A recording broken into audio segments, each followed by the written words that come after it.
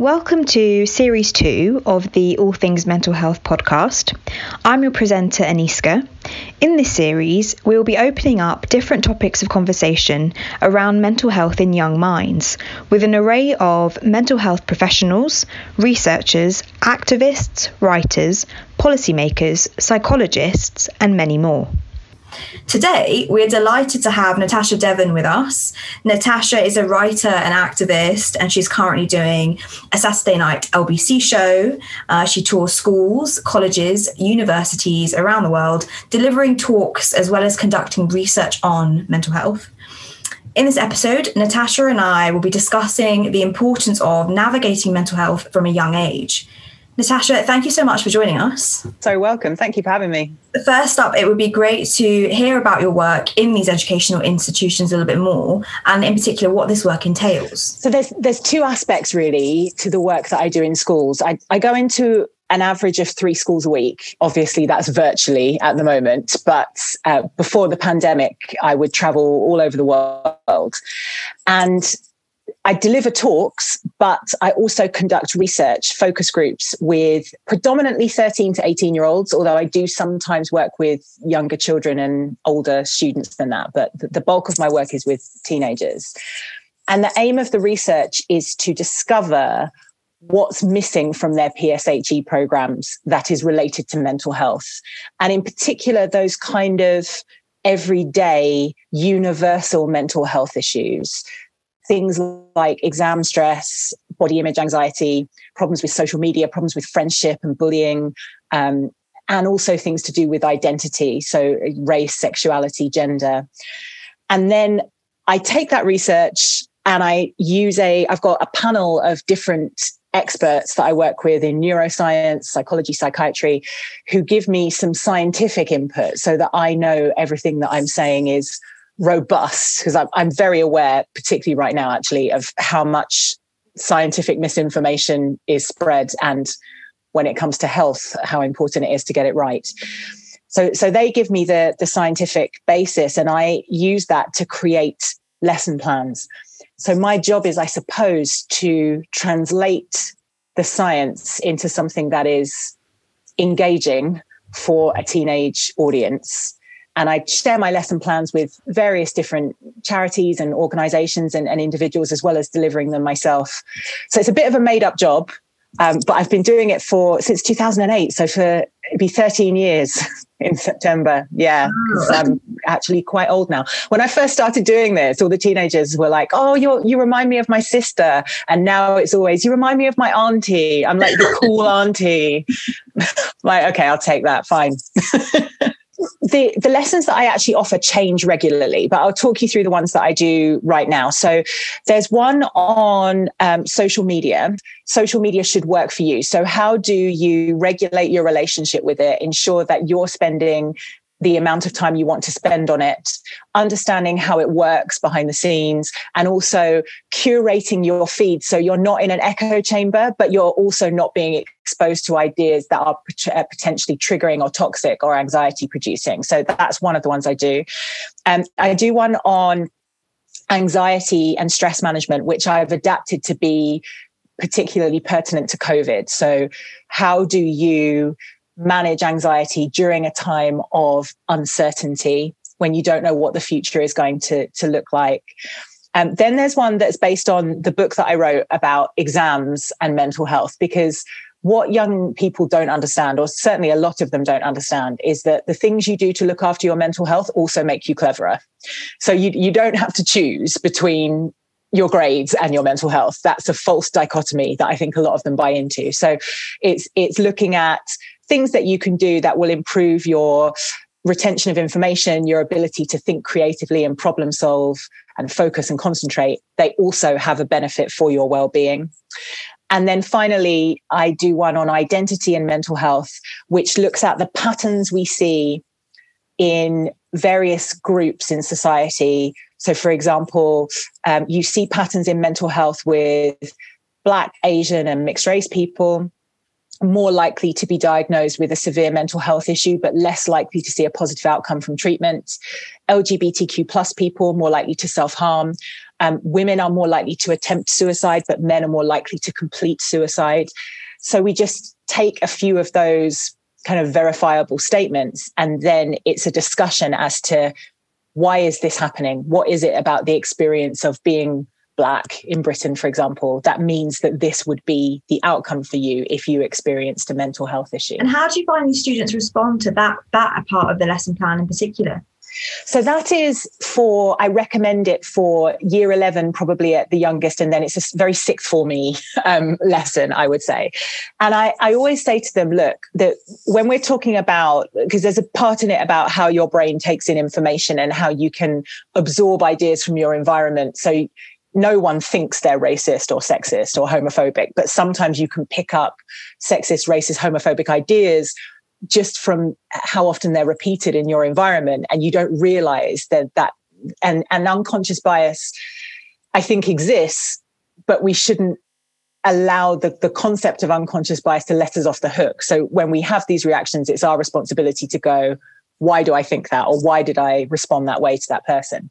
So I say to them, look, everything about the science, I've worked in conjunction with proper experts to bring that to you. The stuff about society is my opinion, and we can, and we can totally debate that. So then if I'm in, I don't know, an all-girls school in London, they're always like, yes, everything you said.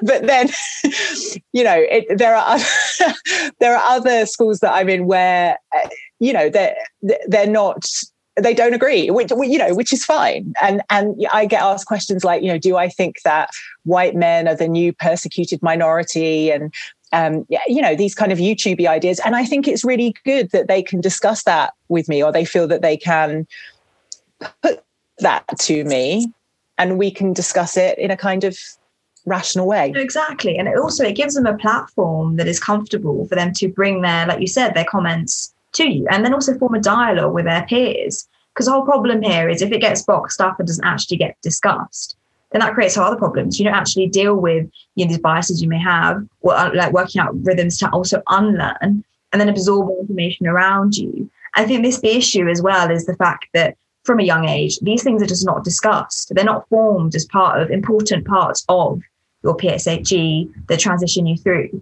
So consequently, you come out of education unaware, for example, on this note of diversity and identity-based aspects of the lesson plan, that you don't, you're not aware, one, of those particular experiences of the different minorities, but also how to respond to those and how your own prejudices and ideas also interact with that. So having space that are young, that are safe to bring ideas to and collectively learn together and actually understand it just means that it's something you can really take forward with you when you interact with all these different people growing up. You start to understand the world around you that bit better, which is then a life skill that becomes really useful and transitional as you move forward. And I do think that there are conversations that happen at cross purposes, because if you are a woman or if you are a person of color, the chances are you've experienced so much prejudice and you recognize it so quickly, even when it's a microaggression or something that seems fairly innocuous to somebody who hasn't been on the receiving end of it, that you do get to a stage where you're just like, oh, sexism or racism. And then the other person doesn't know what they've done wrong. And I always like to come from a point of view, or I try very hard to come from a place of maybe they're genuinely curious. And maybe they're not going, oh, I should just be able to behave however I want and screw everyone else. Maybe actually they don't know what they've done wrong and they would like to know and have it explained to them in a way that is kind and giving them the benefit of the doubt. That's the only way you're going to make people better as well. It's the only way you're going to create a society that is harmonious, that feels equal, is if you feel like, one, you can express what's internally going on for you and then actually have a space to talk about it. Yeah. So that's the only way to improve. So that's there from a really young point. And that's really important, because we all know as you go through those chapters growing up, you really need that space to talk about the issues that you have going on in your head, different opinions you might have, and the environment around you really needs to be supportive to allow you to grow in that. So that's great that that's there.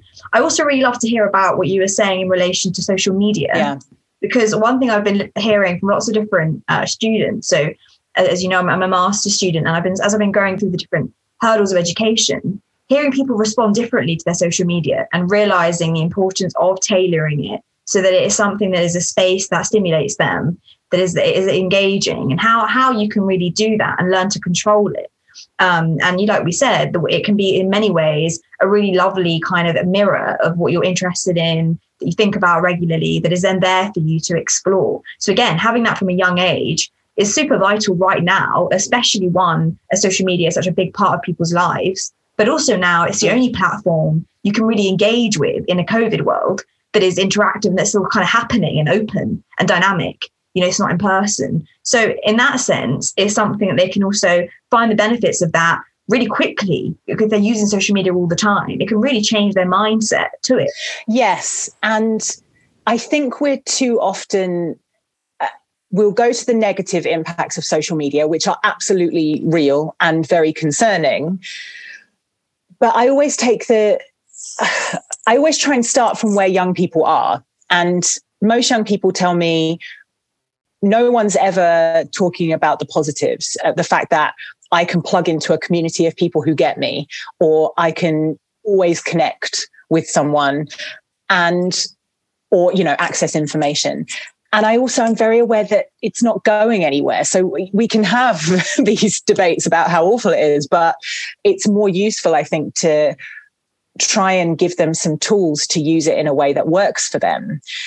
And even for adults, and again, this is something that COVID has really crystallized for me. There doesn't seem to be any gray area between accepting a point of view because it's come from somebody who seems vaguely doctor-like, or there's a graph, right?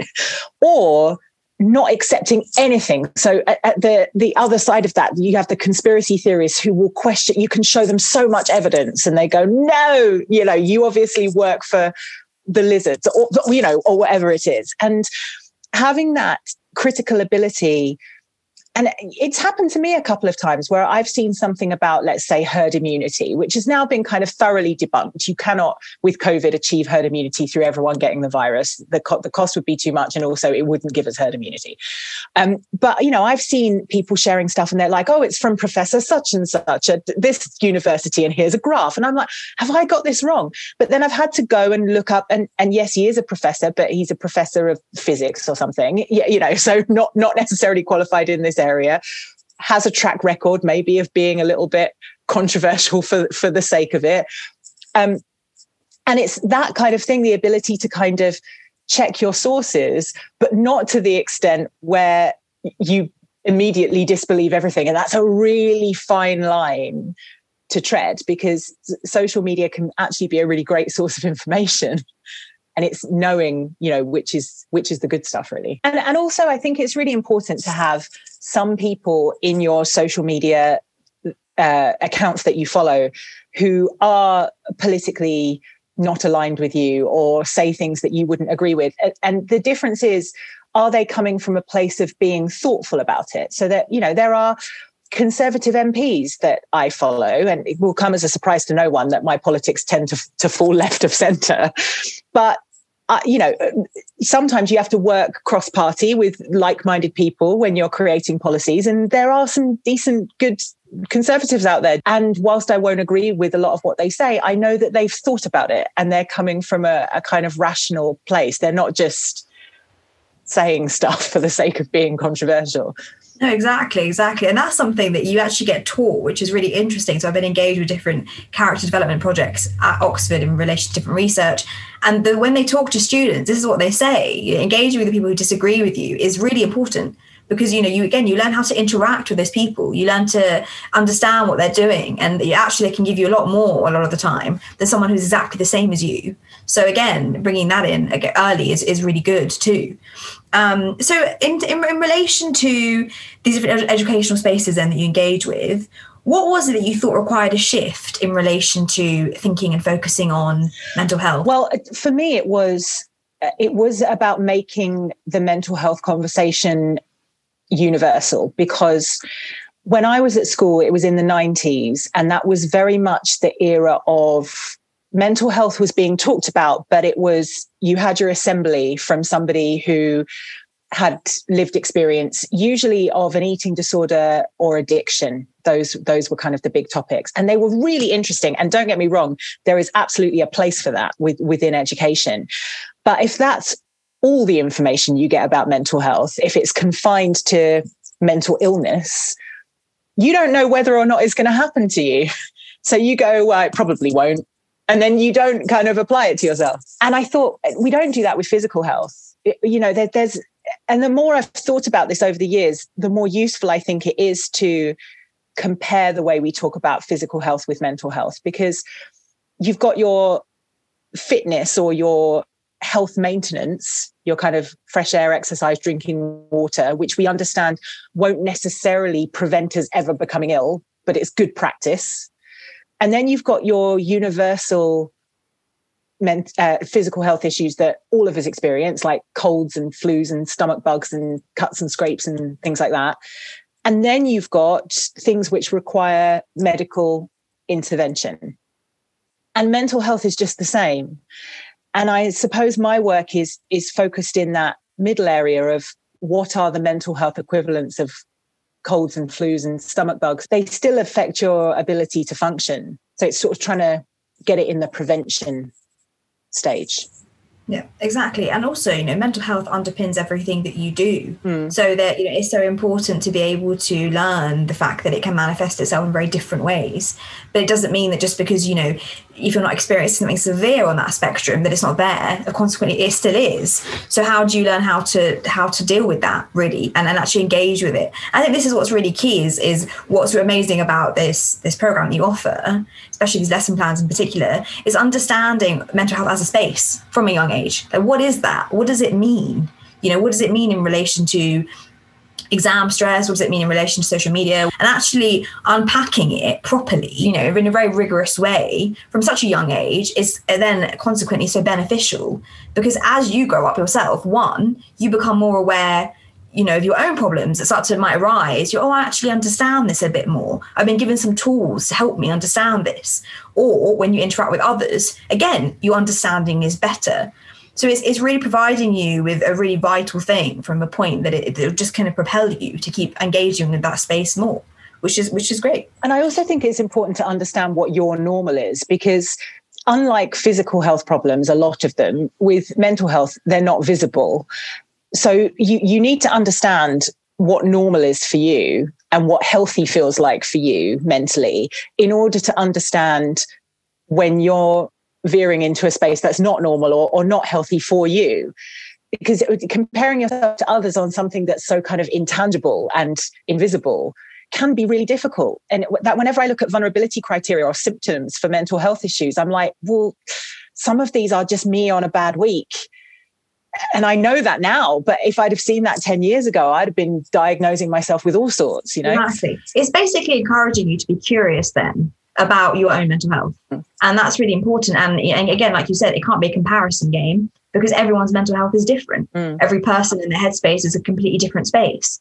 So this is really good because it, again, encourages you to work out what that is for you. I think this is half the problem. And, the issue is as you go through these different stages of education, when something might shift from your apparent normal to something else, you don't really understand what that is. You don't understand that you had a normal, or you don't understand what the shift is doing. And by this point, it's a bit dangerous because you haven't got any kind of grounding to support you or understand.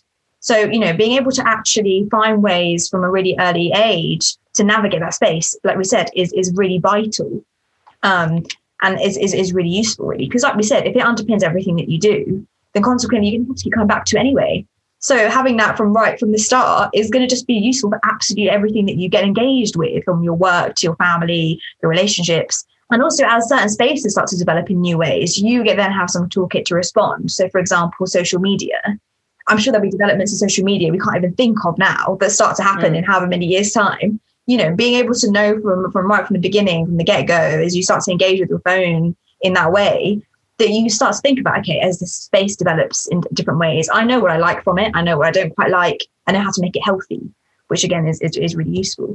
So through your work in different stages of education then, so from schools, colleges to universities, you must really see the transitional issues which are then moving from one institution to the next for different people. And it really highlights the importance then of, like we said, navigating mental health in young minds really early to then really help with these different chapters of change that happen for people. I think it's about, again, understanding what's supporting your mental health whilst you are in one place, and then thinking about how you're going to replicate that at the next stage.